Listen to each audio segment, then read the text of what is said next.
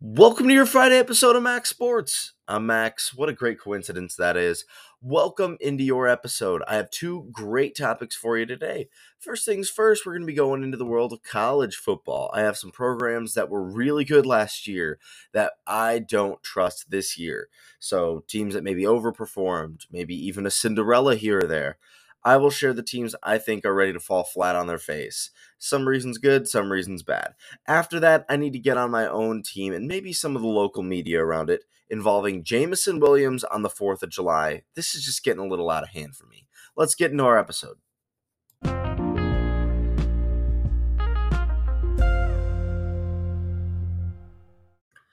All right, so what is the first team I'm looking at? Well, it'd be none other than the Tennessee Volunteers, a team that went 10-2 in the regular season last year with a bowl victory over Clemson, a very impressive one as well. So, why do I not believe in them as much this season? Well, there's a couple factors.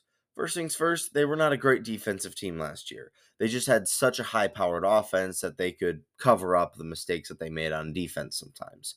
However, they have lost their star quarterback, Hendon Hooker, and while they have young prospects, they have a five-star quarterback in the development, and then they had a good transfer in Joe Milton, who some people believe can rejuvenate his career and really become an NFL prospect again with how good he played when Hooker was injured. I have my doubts. I look at their schedule this year. They have a very tough road schedule at Kentucky, at Alabama, at Florida. Their only other is at Missouri, but I believe that would be a win. However, again, they do play Georgia.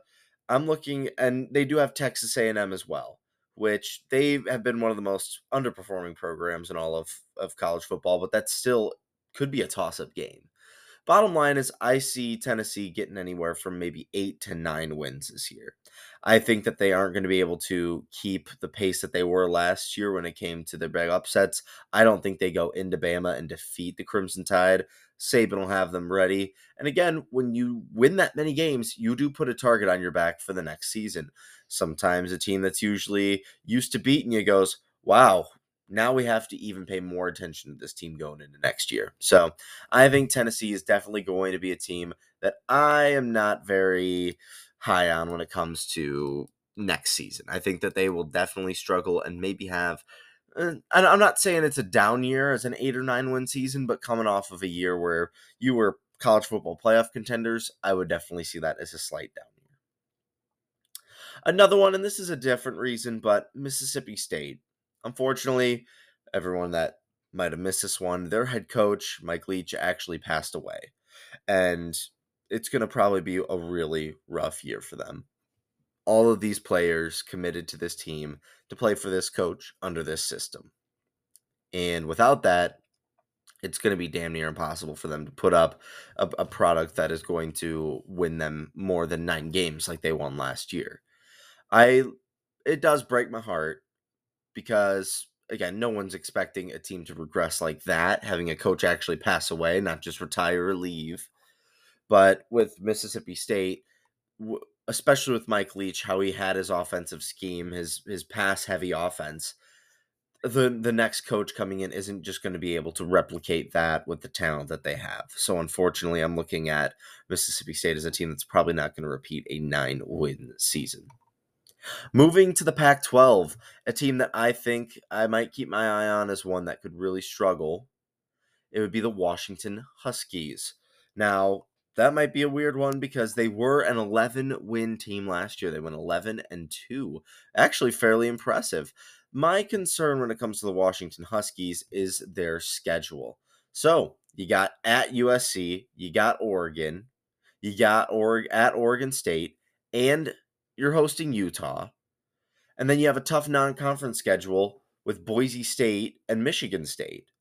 Now, while I think they're better than everyone in their non-conference schedule, I still think that that's going to be a very tough non-conference schedule.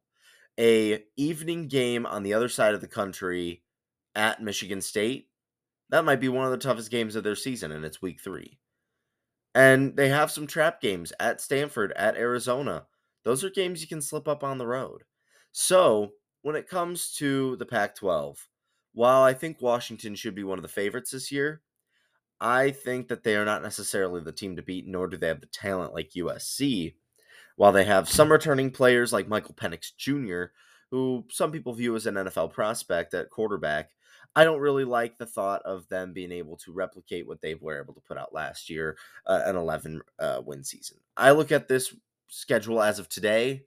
I'm seeing maybe 9 wins at best, which is still an impressive thing for a second year head coach, but I think they slightly overperformed. Another team in the Pac 12, and it was actually one that I mentioned, was the Oregon State Beavers. A lot of people have them as this under the radar team to keep an eye on for the Pac-12 because they actually went 10-3 last year. A very impressive season for a team that has really struggled over the last couple decades when it comes to putting out good football teams. The thing that worries me about them is I think because they kind of had an under the radar season. I mean, they were fifth in the Pac-12 and they had a 10-3 season. Just shows how their season really went. I have a hard time believing that this team is going to move needles and really push teams ahead of them. They did get 10 wins, but they went 6-3 in their own conference. It wasn't like they won a ton of Pac-12 games and beat USC, beat Oregon, beat Washington, like all in the same year. And this year, they're going to have Utah. They're going to have Washington coming to them. But they also have some tough road games at Cal, at Arizona, at Colorado, and at Oregon. They go to Oregon this time for a night primetime game on Fox. So overall, I'm having a hard time seeing where Oregon State replicates this. Yes, they have DJ Uiagalelei as their quarterback.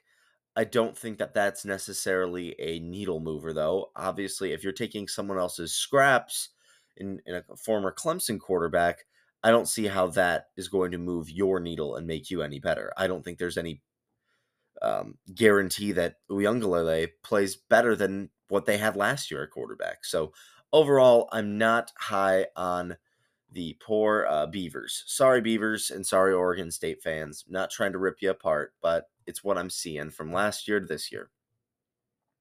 Moving on to the the Big Ten. Sorry, I almost said Big 12. Big Ten. So there's not a ton of teams that I could say might fail expectations because honestly, when I look at the Big Ten East, you got Michigan, you got Ohio State, and you got Penn State. I think the big two would be Michigan and Ohio State. Penn State's going to try and play spoiler. After that, every other team is just going to try and fight to be the fourth place. Probably Michigan State, Maryland have the best chance of doing that. And then you got Indiana and Rutgers who are just looking to not have their coach get fired at the end of the year.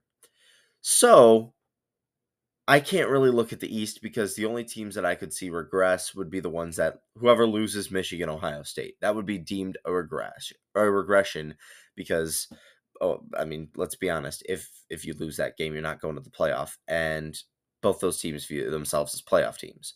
So, let's look at the Big 10 West. The Boilermakers of Purdue. They lost their head coach in Jeff Brom. I think that they are due for a big regression. They struggled near the end of the season after making the Big Ten championship. It isn't much of a competition. I will say I think that the Big Ten West has been one of the weakest conference or divisions in all of college football. Nebraska is supposed to be a powerhouse in there. They've yet to actually arrive in the time that they've been in the Big Ten. Wisconsin struggled last year. Minnesota struggled last year. Iowa, I mean, they really don't have a program that I can trust to get maybe over 8 wins.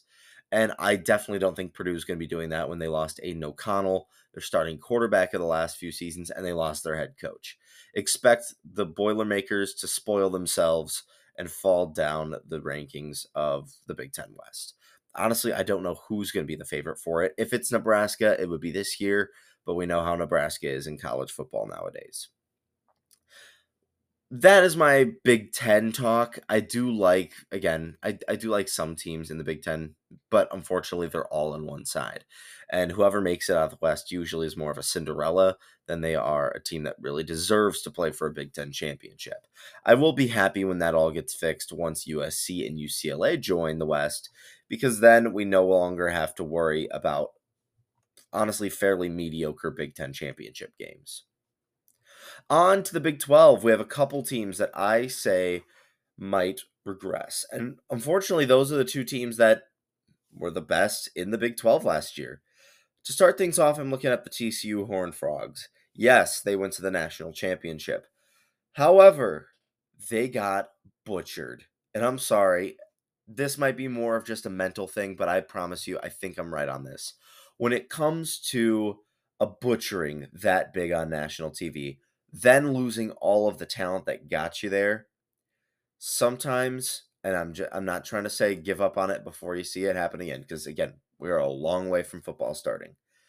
Sometimes that can be a program destroying loss. What do I mean by that?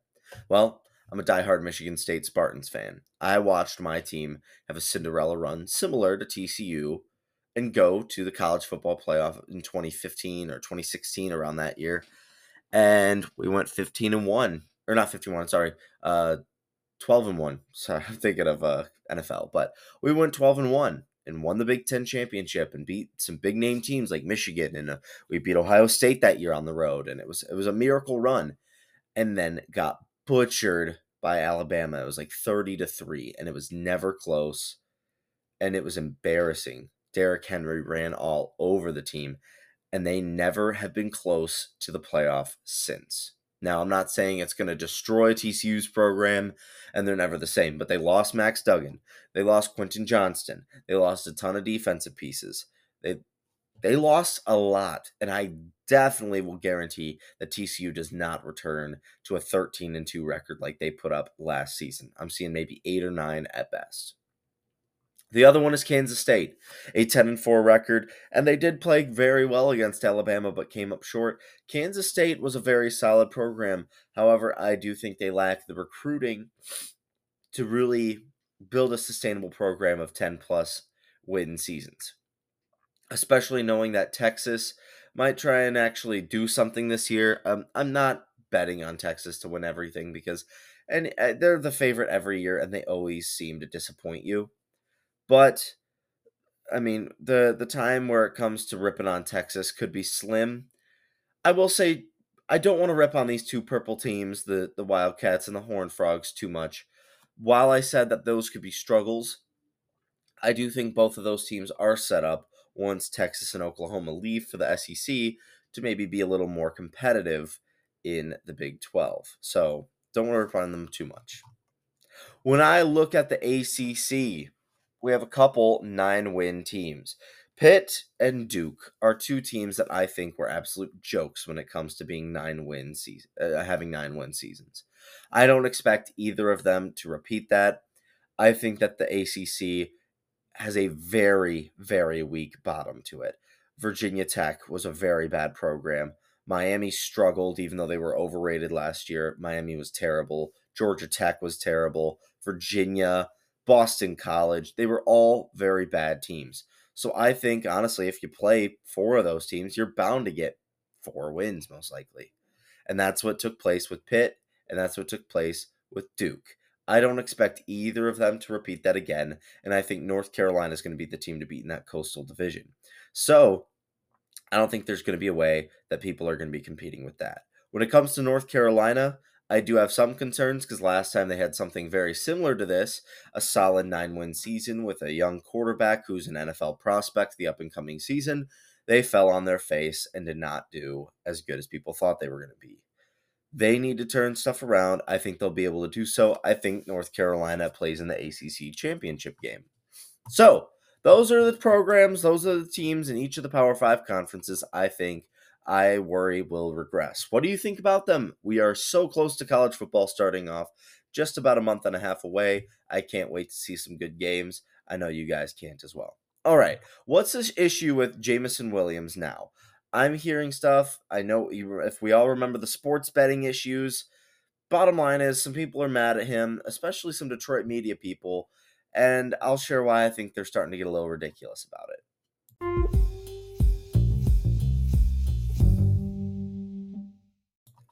So what's the issue surrounding Jameson Williams? Well, I think this is the problem. It's the off season and media doesn't have much to talk about, especially local media. So, what's better than an outrage piece frustrated about a local star who's been struggling and had some off field issues? Well, that would be Jameson Williams. Apparently, he did something outrageous, something dangerous, something career threatening this 4th of July. He lit off a firework and he put it on his social media page. I know. Whew, gasp. Now, some people in the media have been talking about how this was immature, it was bad for his image because he's been suspended, because it's been a problem. And like I said, it doesn't seem like that big of an issue, but this has been one of the biggest topics for some reason in Detroit media right now. And it's absolutely infuriating and very frustrating. Why is this an issue? There are millions of Americans, and some people, well, fireworks are dangerous. You know how many injuries fireworks cause every year? Remember the football player, Jason Pierre-Paul? He blew his hand off with a firework. You gotta be careful with these things. They're dangerous. Yes. Okay, you found one example, Jason Pierre-Paul. You know how many people use fireworks? It's ridiculous that there's people frustrated at Jameson Williams for what? Celebrating the 4th of July? I don't know. It's very frustrating for me. Um, I don't know. When it comes to I'm sorry. When it comes to firework usage, there's about 20 something deaths each year for fireworks in the United States. 20 something. So, there were consumed. This is actually I looked this one up for you guys. There was a total fireworks consumption last year of 461 million pounds of fireworks. And yes, they are dangerous. They are not the safest thing in the world. Bottom line, though, is there's something that everyone uses on the 4th of July. And Jameson Williams took place in that. He shot a firework from his house. What is the issue? Is it because he had the betting issues? Is it because, I don't understand it anymore. I trust me, I have my frustrations with Jameson Williams. The problem with it though is when people come up with dumb stories like this, it only defends the people that have never criticized Jameson Williams for anything. His betting thing, yes, he might have not have known, but when you're a professional, you have to know. You have to know. It's your career at stake. You have to know. Because if he didn't know that he couldn't bet on the Lions, he wouldn't even be in the league anymore. So you have to know about the sports betting. But when it comes to the firework thing, it's his own life. And he wants to blow up his own hand, then he doesn't have a career anymore. But he doesn't. He didn't. We're getting frustrated over something that didn't happen. Because guess what? We live in a world where everything is put on social media. I launched fireworks. If I blew up my hand, I wouldn't be able to use my little computer mouse to make my show anymore. Oh no! So what am I supposed to do? Not put that on social media? I didn't. Are there people that are now frustrated with me? I'm sorry. Can't listen to Max Sports anymore. He lit a firework. He jeopardized his career. I understand Jameson Williams' career revolves around his hands, but again, his hands are still there. He was careful enough with the fireworks where they didn't bother him. He's fine. They are dangerous. I've said it before.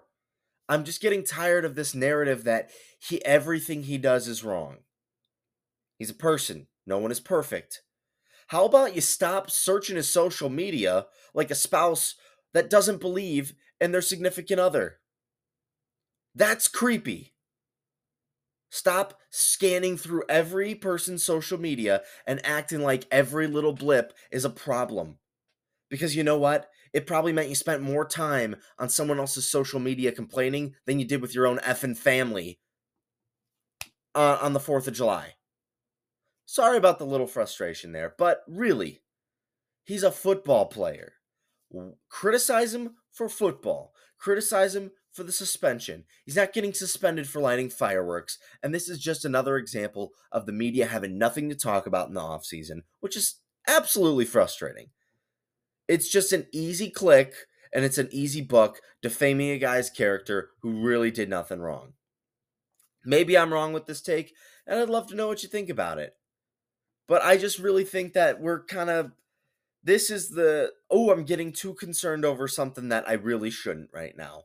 And I think that that is just tarnishing local media when it comes to the Detroit Lions. Find something better. Maybe do your jobs more. I can make a podcast without having to defame someone every day. So you do it. It's your career. With that being said, that is our end. That's the end of the episode today. We'll do that. I hope you enjoy it. Enjoy your weekend. Be careful not to light fireworks, or else people might be upset at you for not blowing your hand off. But who knows? I'm Max. I'll see you on Monday. Take care, Max Sports.